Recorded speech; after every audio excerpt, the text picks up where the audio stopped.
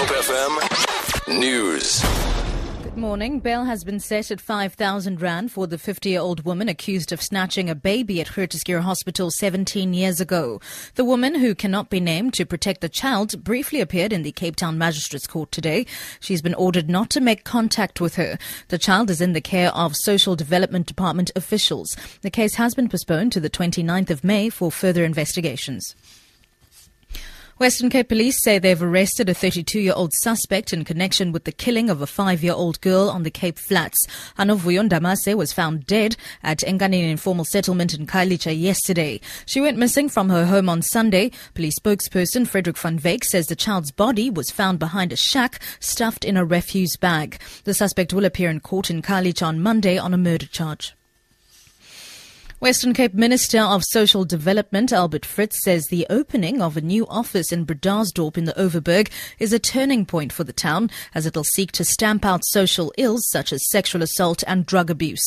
The violent rape and murders of teenager Anine Boyson and more recently 5-year-old Katie Williams happened in Bredasdorp. Fritz says the office will also provide childcare and protection services, probation services, substance abuse interventions and family and parenting support service to the surrounding community. For the first time we can now do systemic and very systematic programs in the area with all spheres, with our ECTs, with our small children after school program.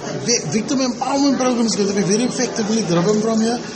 Very importantly, our youth program, to just give youth a chance in life and to say to them there is hope and that we can take you and that we can guide you and you don't need to go on that route.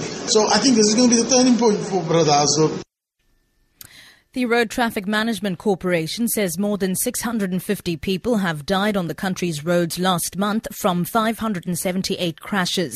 RTMC spokesperson Simon Zwane says the highest number of accidents were recorded in the Gauteng province, followed by KwaZulu-Natal and Mpumalanga. Zwane says the high road death figures are an indication that South Africans are not obeying the rules of the road. Road deaths on our roads are very high. We all must work together to bring under control. If you look at this number compared to the December numbers, where it was more than 1,000, closer to 1,400, it's still not acceptable. So we are urging road users to be more responsible when they are on the roads. We are seeing too many people who drive under the influence of liquor. There are still too many pedestrians who die on our roads. And finally, the Dr. Phil show says it will air an intervention conducted with Nick Gordon, the partner of hospitalized Bobby Christina Brown. In a release, the show quoted Nick's mother as saying that her son feels guilty because he tried but failed to help Bobby Christina breathe after finding her face down in a bathtub in January. Bobby Christina remains on life support in an Atlanta hospital. Dr. Phil host Phil McGraw spoke with Nick and his mother Michelle about Bobby Christina for an episode to air next Wednesday. For Good Hope FM News, I'm Sibs Matiela.